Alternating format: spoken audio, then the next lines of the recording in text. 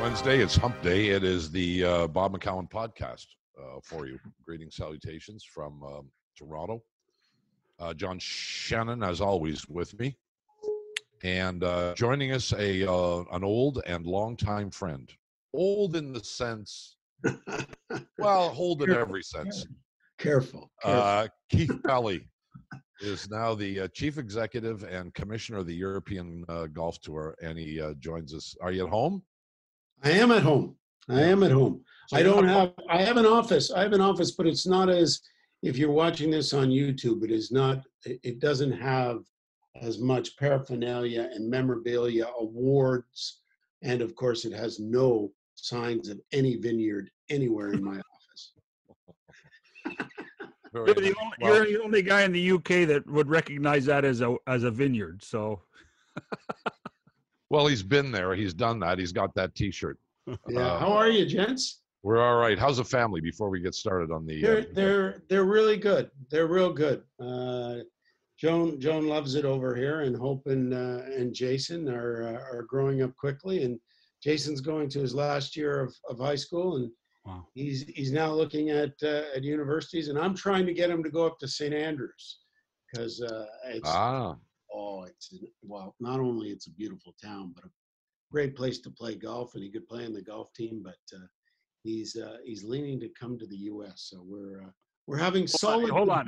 Can he beat Dad though? Can he beat Dad on the golf course? Yeah. You know, the other day, John, you like this story. The other day, we're playing, and I said to him, "Listen, that was he just slowed down the swing just a bit." And he said, "Dad, it's 9-1 in our match." And I said, "Yeah, okay, fine. Yeah, swing whatever you like." Yeah, no, he can beat me. Wow, every time now. I've been through that. I still won't take shots though, John. I won't take shots. No. I actually, I played with my son last week, and he's beat me for about 5 straight years now, Keith. And I still want to play from the back tees with him. I will not give up. And I'm hitting 3-wood from the fairway, and he's hitting 7-iron. So. Oh yeah. Of course, I'd rather him close me down on 11 than take shots. That's right. Yeah. So, well, good to see you guys. Great to see you. Let's talk about this pandemic that we're all going through, and I know it's been bad in Britain for some time. Is it getting any better over there? Well, you know, it's been horrific to say the least, and I think Canada has done a remarkable job as we've watched from a distance. The way that I would describe it here in the UK is probably the same way I would describe it everywhere else. Is nobody really seems to have a handle on whether we're going into a second wave, whether it's getting better, whether it's getting worse. You know, we are now over the last week where it seems that it's going the wrong direction after many positive months.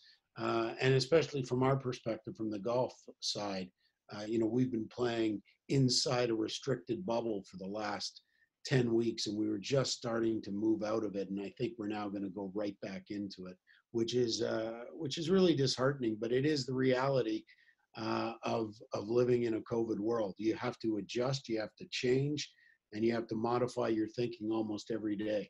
And how do you describe your bubble, Keith? Our bubble is incredibly restricted, John. It's only for players, caddies, no coaches, no managers, no players. No spouses or significant others.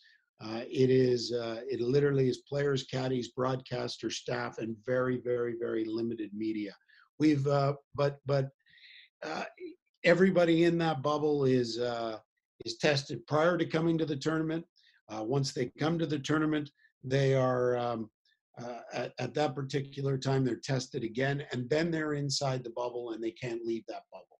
And we had a UK swing where, you know, the only time that you were leaving the bubble was if you were going home after a specific tournament. But once you're inside the bubble for that week, you're not allowed to leave it. We had one we had one breach where a player and a caddy went to a pub, and we disqualified them, and they understood.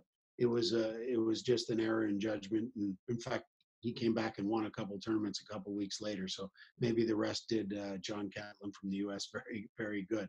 But the reality is, and here's the fundamental difference, John, is when you're in an international event dealing with as many countries as we deal with, and you're dealing with players from non-exempt countries, Right.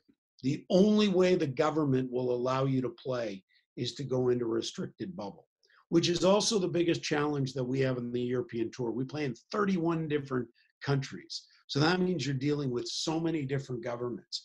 And the English government is different than the Spanish government, different than the Portuguese, different than South Africa. And there was one day I had 4 different government calls, and it was like, oh my goodness, we were allowed to do that here, but we can't do that here. It's a challenge. It is for me. I've learned so many different new skills that you have to, because you're in a completely different world, and the job changes overnight. And if you're not prepared to adapt or modify, you'll fall behind real quickly. And it was tough. The first 3 months, I'll tell you, was the toughest 3 months I've ever had in 35 years in television and in sports. And it wasn't like I was working in sports. You know, very quickly, your most valuable player becomes your chief medical officer. Right. And I'm talking to the chief medical officer every single morning. That's the way the day starts, at 7:30, and then you go from there. It's incredible. So have you had a positive test? I mean, you talked about the 2 guys that were sent home because they left the bubble, but did they test positive, Keith? No, they didn't. We've had one player test positive in, how many events we've had? 2 in Austria, 6 in the UK swing, Spain, Portugal, and Ireland. So since we've been back playing, that's 11 events. We've had 1 positive test. So we've had over, we have 500 people in the bubble for every, so we've had over 5,000 tests. We've had 1 positive test. And what happened with that individual went home. It was Alexander Levy from France. He went home. He had dinner with a friend at a restaurant. Once he was outside the bubble, then to come back into the bubble for the next week, he tested positive. Unfortunately, he had dinner with another player the night before, and so that player also tested negative, but was disqualified based on the hard restrictions and rules that we have. So that's the only positive test. Then we put Alexander in a hotel room, nice suite actually, for 3 weeks at Celtic Manor in Wales, and then he went home, or not quite 3 weeks, just 12, 14 days actually. But your tour, how much are you concerned about not having fans walk the course? I mean, because how much revenue really is that? Because you're really a TV. You're a TV sport, really, aren't you? Yeah, totally. Yeah, in terms of the consumer revenue for fans and hospitality, fans gives you the atmosphere, which enhances everything. But in terms of the revenue, that revenue is not detrimental to our business. What is the hospitality and the pro-ams on Wednesday.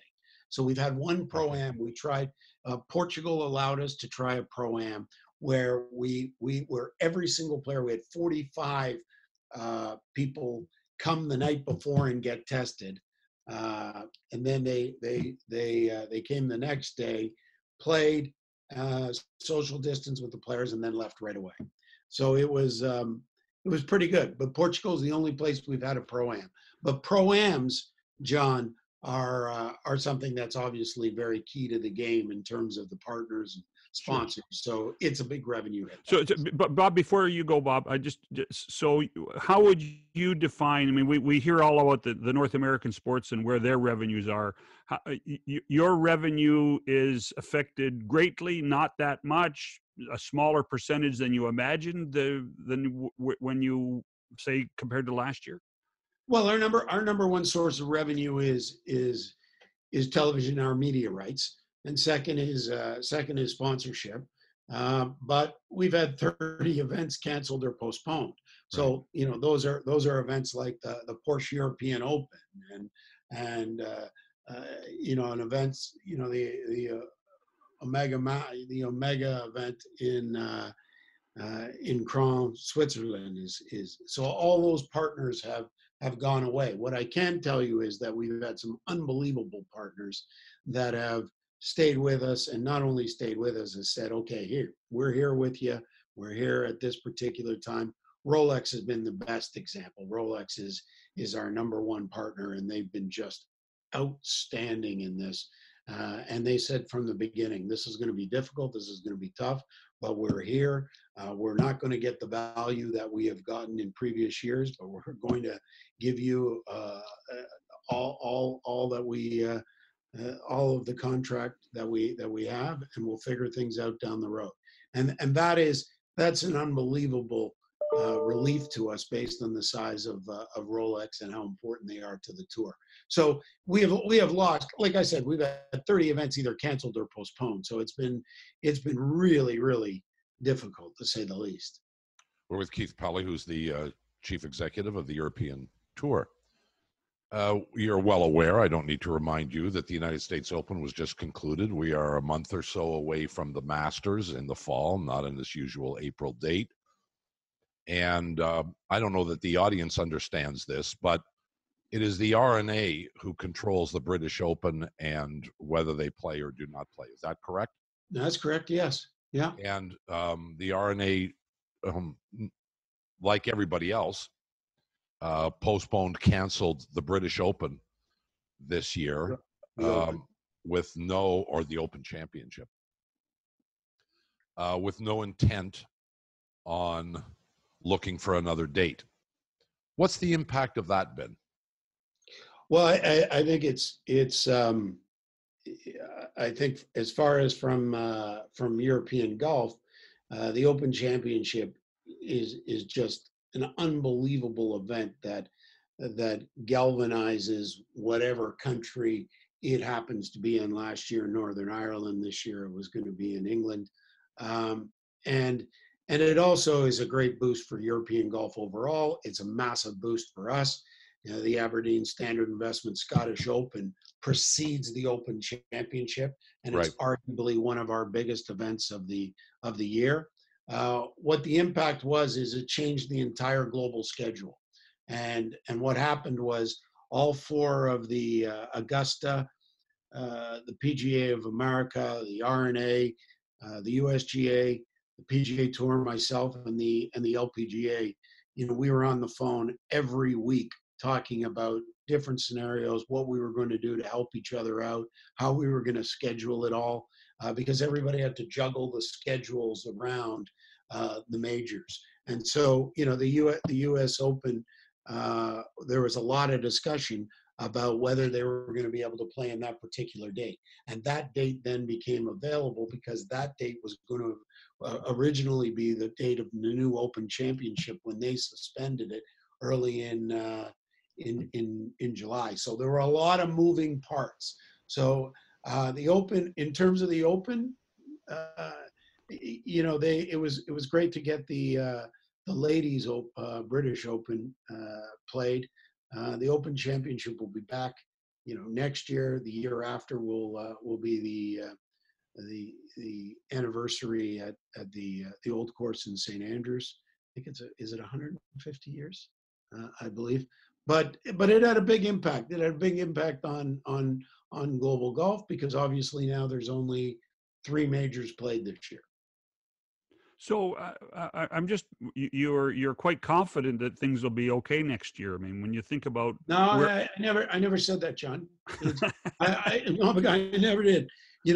I say that Q1 and Q2, is still going to be incredibly tricky. Right. Like we do, John, every single morning from the conversation with the chief medical officer, we go into the schedule.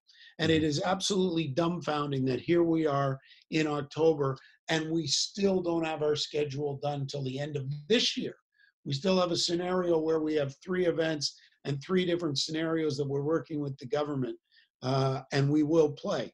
But now we've turned our attention to Q1 and Q2 of 2021. And there's already a European country that has said to us that are playing in Q2, and I won't give the country, who has said to us, I don't know if we're going to be able to do it because I don't think we're going to be able to have hospitality and fans. And that's in May. Wow. That's in May. So if I'm not thinking that we get back to complete normal until Q3, Q4. So when you ask about something as big as the Open Championship, I'm going up to see Martin Slumbers, who's the chief executive of the RNA, next week, and that's one of the things that we're chatting about, because we're wonderful partners together, and the Open is so big here that we want to help as much as we possibly can. But who knows whether you're going to be back to normal by that particular time. Right. All right, let's get off the COVID stuff for a bit. Let's update us a little bit on something. There was plenty of speculation, and I believe discussion, about the possibility of merging the PGA Tour of America with the European Tour in some way, shape, or form. That has gone on, off and on, for a long period of time. You want to tell us where you're at with that? Well, I think the PGA Tour and Jay Monahan is a very good colleague of mine, and we've gotten much closer during the entire COVID situation because we have shared so many different things, including our respective chief medical officers speaking on a regular basis, and how we're going through the pandemic, and how we were going to deal with people that got tested, and all of that. What we did is say, listen, when we get through this, let's start having some serious conversations and see how we can work closer together. I think golf is somewhat fractured right now, and that's one of the challenges. You've got the 4 majors, the PGA Tour, and ourselves, and I think that creates the wrong double C. That creates consumer confusion as opposed to consumer clarity, and I think long-term consolidation inside professional golf would be a positive step, I think. Difficult when you think about the USGA and the RNA, who they don't get too many days in the sunlight. They have their events and they get to enjoy them, and they're like volunteers. And the only thing worse than a volunteer is a volunteer with a walkie-talkie. But it's difficult to take that notoriety away from these groups. Well, yeah, listen, the USGA and the RNA, who run the Open Championship and the US Open respectively, also are the governors of the amateur game. Right. And they've got a couple things on their plate that will bring them to attention over the next couple of years. And that's obviously distance and ball and bifurcation, which is becoming a big topic in our game. And what transpired last week with Bryson DeChambeau will only heat up that conversation.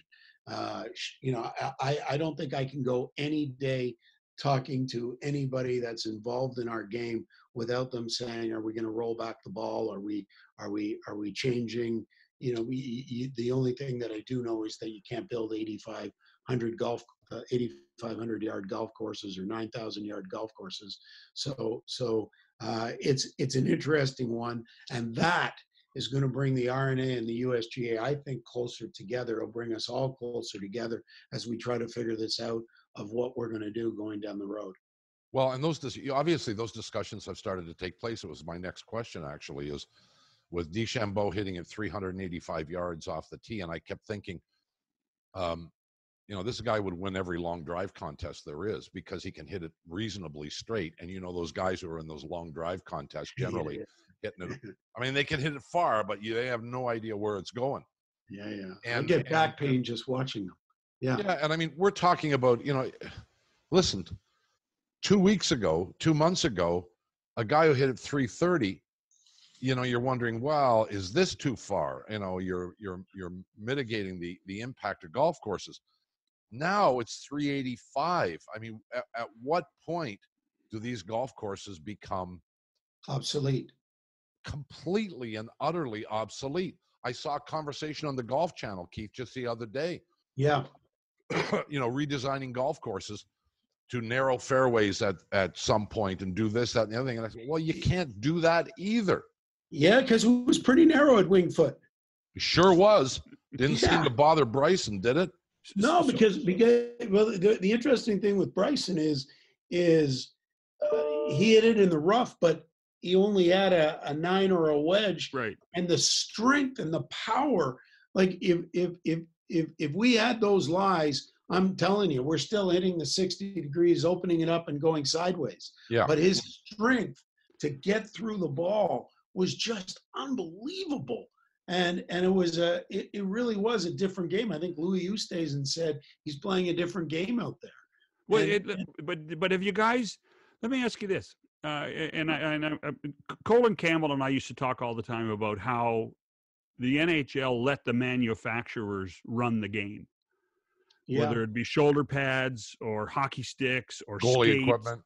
goalie equipment. Has that did that happen in golf? Maybe to an even worse extent. Well, I don't. That's an excellent question, because the manufacturers are all doing what they should be doing, is trying to make their product better and sell more product to the consumer. And golf relies a lot on those manufacturers. When you look at the likes of Callaway and TaylorMade and Titleist and Ping, and they're all talking about use this. The new Big Bertha right now over here is the talk about, and you can't get one for 6 months. Mm-hmm. So it's an excellent question. There is no doubt that every conversation regarding distance and ball going forward will involve the manufacturers and will involve taking their opinions and their thoughts into account, because they're a critical part of our game. All right, so let me give you just a little bit of my analysis of this, and I'm intrigued by what you say. You and I may have talked about this in the past, but I don't recall what your opinion on it is. I understand this whole club manufacturers, ball manufacturers want to improve their equipment. Everybody in every business, whatever they produce, whatever they make, they want to make it better. We all get that. I'm not here to suggest that somehow golf manufacturers should be prohibited from doing that. Is there any reason, though, that the clubs that you sell or that are sold to Joe 16 Handicap, or you, Keith, or John, or I, do they have to be the same as what is sold to the guys on the tour? In other words, what's your thought? Yeah, totally get it. Yeah, what's your thought? I don't see an answer other than limiting the specs on the tour players. That I can hit a ball 265 or 270, I'm not going to be affected. Am I going to be affected negatively because Tiger Woods can only hit a 275 or 280 because his equipment is different? And the answer to me is no. I'm going to enjoy it more. I'm tired of watching guys hit wedges into par fives.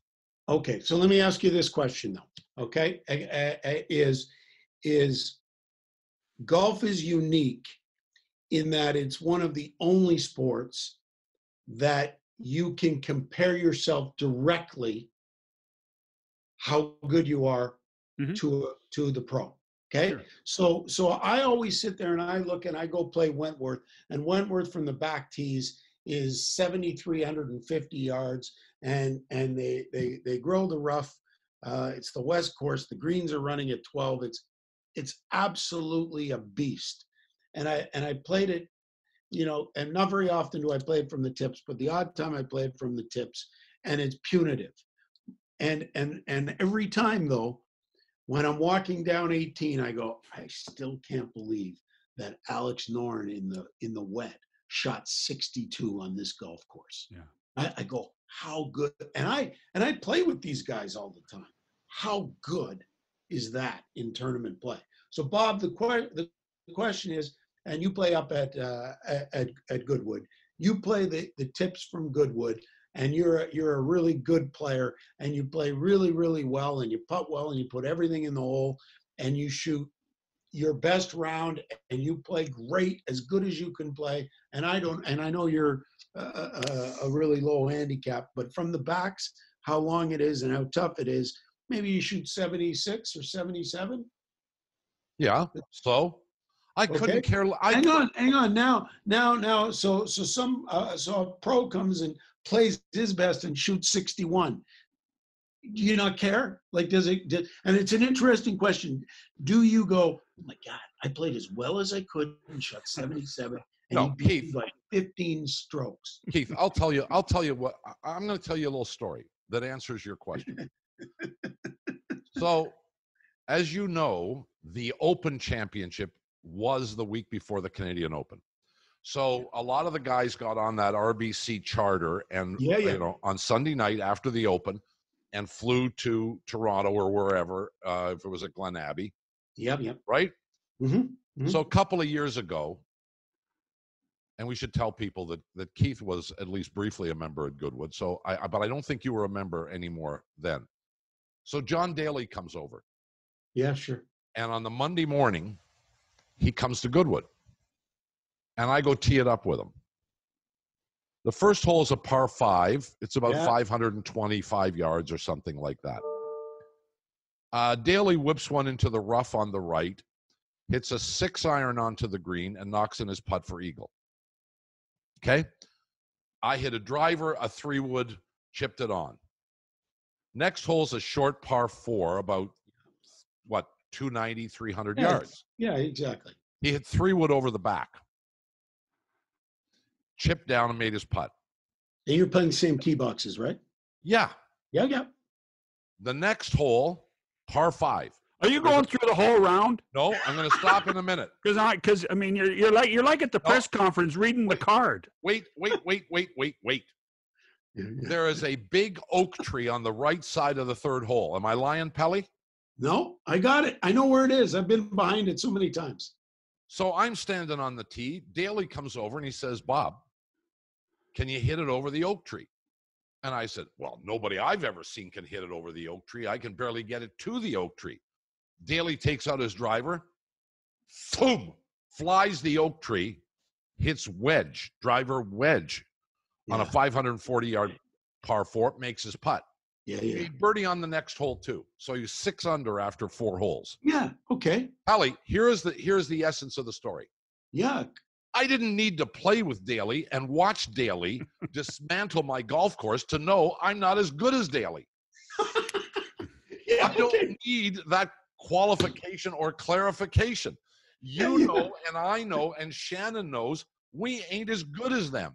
Yes, and watching them on television on a course that I'm never going to play, the relevance is lost on me. Okay, but hang on, Bob. I'm going to ask you the question and be honest with me.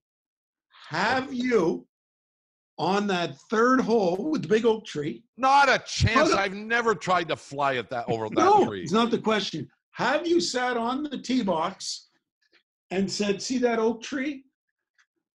When I played here with John Daly, he took it over the oak tree. Probably every time I played. Yeah, of course. Now, if you're playing with a different ball than he is, he's not doing that. No, John. And you don't have that memory, and you don't have that comparison. That's the only question I'm asking. John Daly and I are probably never going to play golf again, although I'd be happy to. That's number one. Number two, and more importantly, I'm smart enough, and golfers are smart enough to know that if you limited the golf ball, the club for PGA Tour pros, it becomes a game of relevance. It becomes, does Tiger hit it as far as Rory? Does he hit it as far as DJ? Does he hit it as far as DeChambeau, et cetera, et cetera? And is one guy hitting a 7-iron in? Is the other guy hitting a 5-iron in? It has nothing to do with me or you or John or Joe Schmo, the 16 handicap. There's no relevance there. We all get it. They're better. They hit it farther. They're bigger, they're stronger, they're faster, they're this, they're that, the other thing. just change the technology for the tour players and leave us old guys to knock it around, 240, 250, 260. End of story. So, What's wrong with that? So I'm going to tell you that this is a fascinating conversation. I emphatically don't know which way we will end up in terms of the RNA and the USGA will guide us to, I'm convinced, to the right answer. I have all the time in the world for Martin Slumbers and Mike Davis. But I can tell you that this conversation will generate more opinions and more debate I understand. Yeah. over the next couple of years than anything else in the game. Let me ask you two guys one more thing. Go ahead, finish though first. And Bryson is another reason that the conversation has heated up again. Yeah, but he shouldn't be penalized for his body. That's part of it. That he should not be penalized for his physical nature. No, but hold on, that's all part of it though. If he hits it 10% further than everybody else in the field, he's going to hit it. Still going to hit it 10%. Yeah. So I understand. Listen, there's a lot of research still to be done. There's a lot of analysis still to be done. It will be forensically studied and looked at. You've got two unbelievable resources in the USGA and the RNA, but it will definitely be an emotional debate over the next couple of years. And the players, in the end, Keith, with all due respect, the players will win because they play the game and they'll be able to hit it as far as they can. And I mean, you know that as well as I do. Players drive the storyline in the end. Play on the pro tour. No, I'll tell you what drives the storyline is the dollars in their pockets. And sure, but it all depends. I mean, like if they think a golf course is too hard, they will not play it anymore. And well, that's not true. Unless it's a major. Unless it's a major. Well, listen. How many players decided they wouldn't even come to Canada because they didn't like Glen Abbey? Oh. There's a lot of players outside of the majors, outside of the incredible must plays. Yes. Yeah, they determine golf courses very much up there. In sure, they do. They were whining about Wingfoot on Wednesday. Well, listen, so we had, this is an interesting story, and I won't tell you who it is, but we during our UK swing, we had 6 tournaments in the UK, and for the first 5 events, the top 10 in what we call the mini order of merit went to the US Open. And midway through, one of the players who was a veteran was, doing very well in the UK swing, and it looked like he was going to go to the US Open. And I said to him, "So are you gonna go?" And my whole question was based on, with COVID over there and the quarantine and the whole works. I didn't expect the answer coming back. He goes, last time I went to the US Open, it took me about 3 months to get my game back. Yeah. Because I was so demoralized after getting beaten up by the golf course for that long. Mm-hmm. And I'll tell you, it is a mental battle out there playing Wingfoot. And, guys go over there because it's a major and you have to chase that dream because that certainly leads to the legacy of the game in terms of the majors. But it was punitive. And it's funny because everyone's thinking, oh my goodness, Thursday they were doing well. And, they got sub-air greens, which takes the moisture out. They firmed it up a little bit. They tucked the pins. They had a little bit of wind, and look out. Well, I can tell, I'm not going to try and analyze you two guys or anybody else that watches golf, but I watch a fair bit, as you guys know, and I know you do too. And yes, I hope Keith does. There is something God, there is something special about the majors, and I get that, and they're always going to have the biggest audience because they're the majors. But I'll tell you, there have been many Sunday afternoons where I flipped on the television to watch the whatchamacallit Open. Yeah. And if they're 26 under par, I'm going to click Yeah. But if it happens to be, if somebody's 5 under or 8 under or something like that, I'm going to watch it because I want to see these guys hit the shots that I hit. And I don't hit wedges into par fours as a general rule. And I sure as hell don't hit wedges into par fives. And I'm not interested in watching a competition of who's closest to the hole with the wedge. Actually, it's interesting you say that, Bob, because those regular types of tournaments, the only ones I will watch are the ones, the courses that I played, and that's to Keith's point. Like I'll watch every time they go to Riviera, I watch Riviera. When they go to Torrey Pines, I watch what happens at Torrey Pines. There are a couple of regular tournaments that I would watch just because. Hey, I hit my third shot there. He's in his drive. I hit my third shot there. You know what I mean? You know, and I 4-putted from there, and he tanked it from 8 feet. You know, so well, but you understand that all that does is confirm that you're not a very good player. Yeah, I know. Hey, I want to ask some non-golf questions. Can I do that? I knew you would, and we've kept Keith a little long, but yeah, I know. Yeah. Go ahead. Fire away.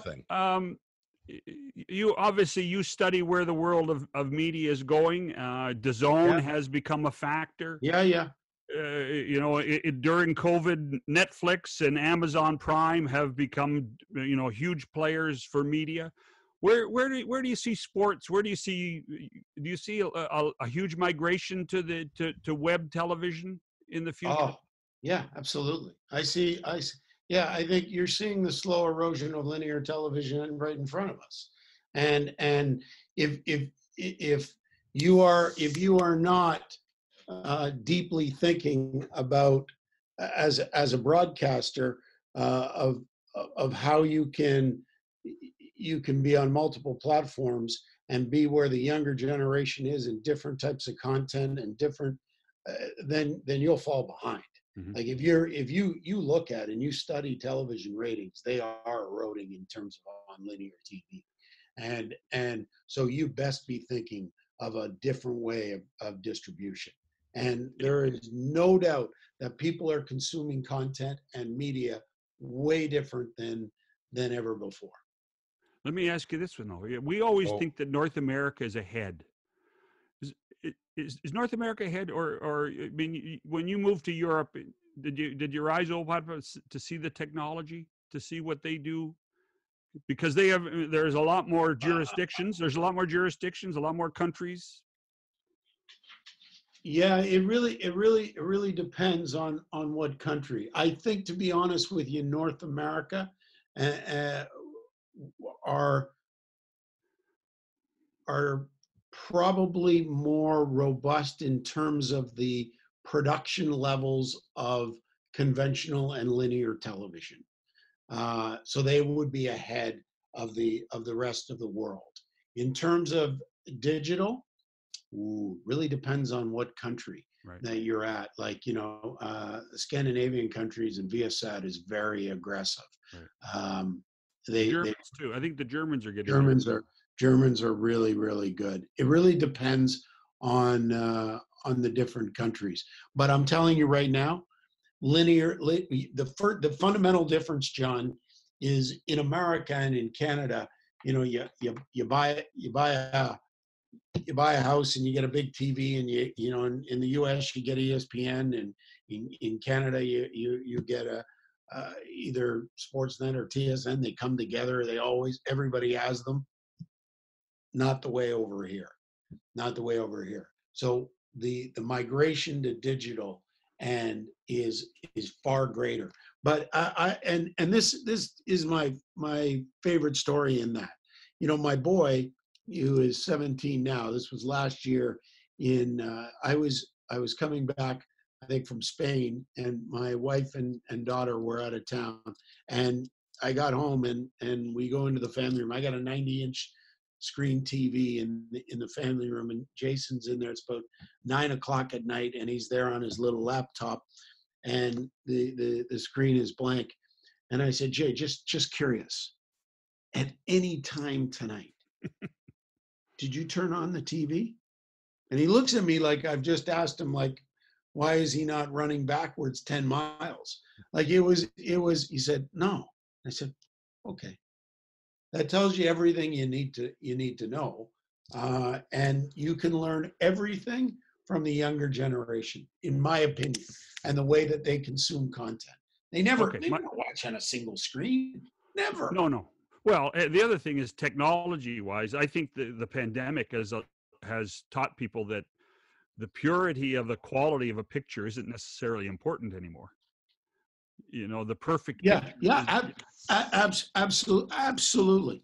But three things are happening. Everything's about globalization. Everything's about technology, and people are living to 100. right. So the people living to 100 better learn the technology and better Well, become familiar with the global. and if they're living to 100, they can't hit it over the tree at Goodwood. So, final question. We're halfway through. You were part of the earth-shattering, game-changing 12-year contract with Rogers and the National Hockey League. We're halfway through. Yeah, 6 years. yeah, Six yeah. years. Would you do it again? Oh, absolutely. If you didn't do it, Sportsnet wouldn't be where it is right now, and TSN would have taken all the television rights, and Sportsnet would have been almost non-existent.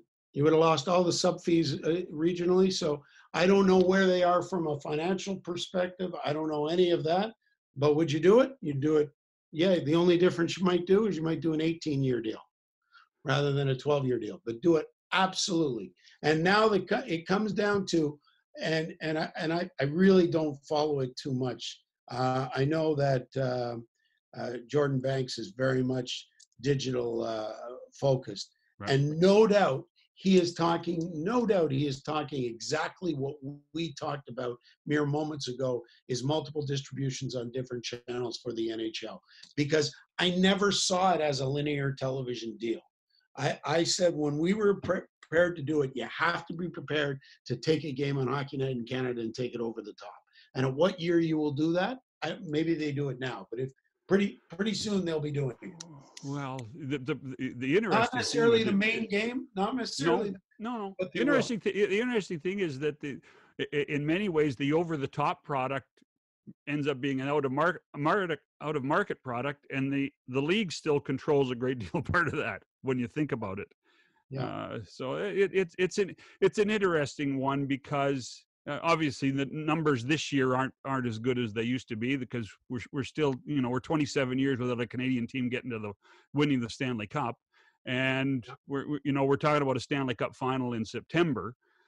So it's a little different, but when you wonder about the ups and downs that started when you were here, whether it was worth doing again, it's an interesting question to ask. 100%, not even a hesitation, because the reality is, which nobody talks about, is what would have transpired to Sportsnet and all of their distribution deals if they hadn't had the NHL. So you were convinced this was TSN was going to cannibalize everything.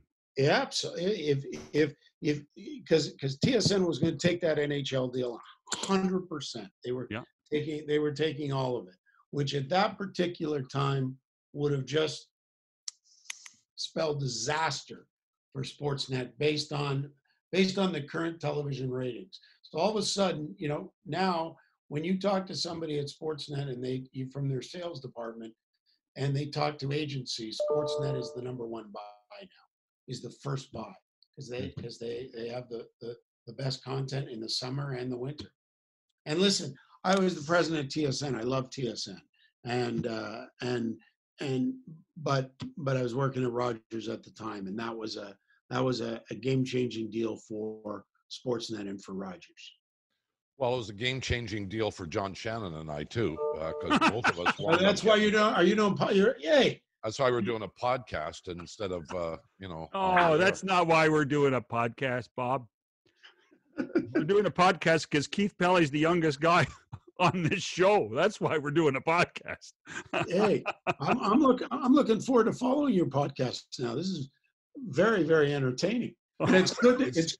It's good to debate with Bob and to hear your strong opinions again. I love that golf debate. Keith, it's not really. But we just we entertain them. We allow them to do it. It is what it is. How is your game, my friend? Depends on the day, Pelly. You know that. Yeah. Hey, listen, Yesterday was crap, but I'm gonna get out of here right now and see if I can have a good day today. You know we love you and we miss you here. I assume you're not coming back anytime soon, but if you do, you damn well better call. I'll call you, pal. I'll call All you right. as soon as I can get back. As soon as they lift the quarantine, I'm coming back. I hear you. I know you will. Okay. Thanks so much for all your time. We appreciate it. You guys are the best. Talk to you soon. Keith Cheers. Pellery, the Chief Executive of the European Golf Tour. We'll see you next time on the podcast.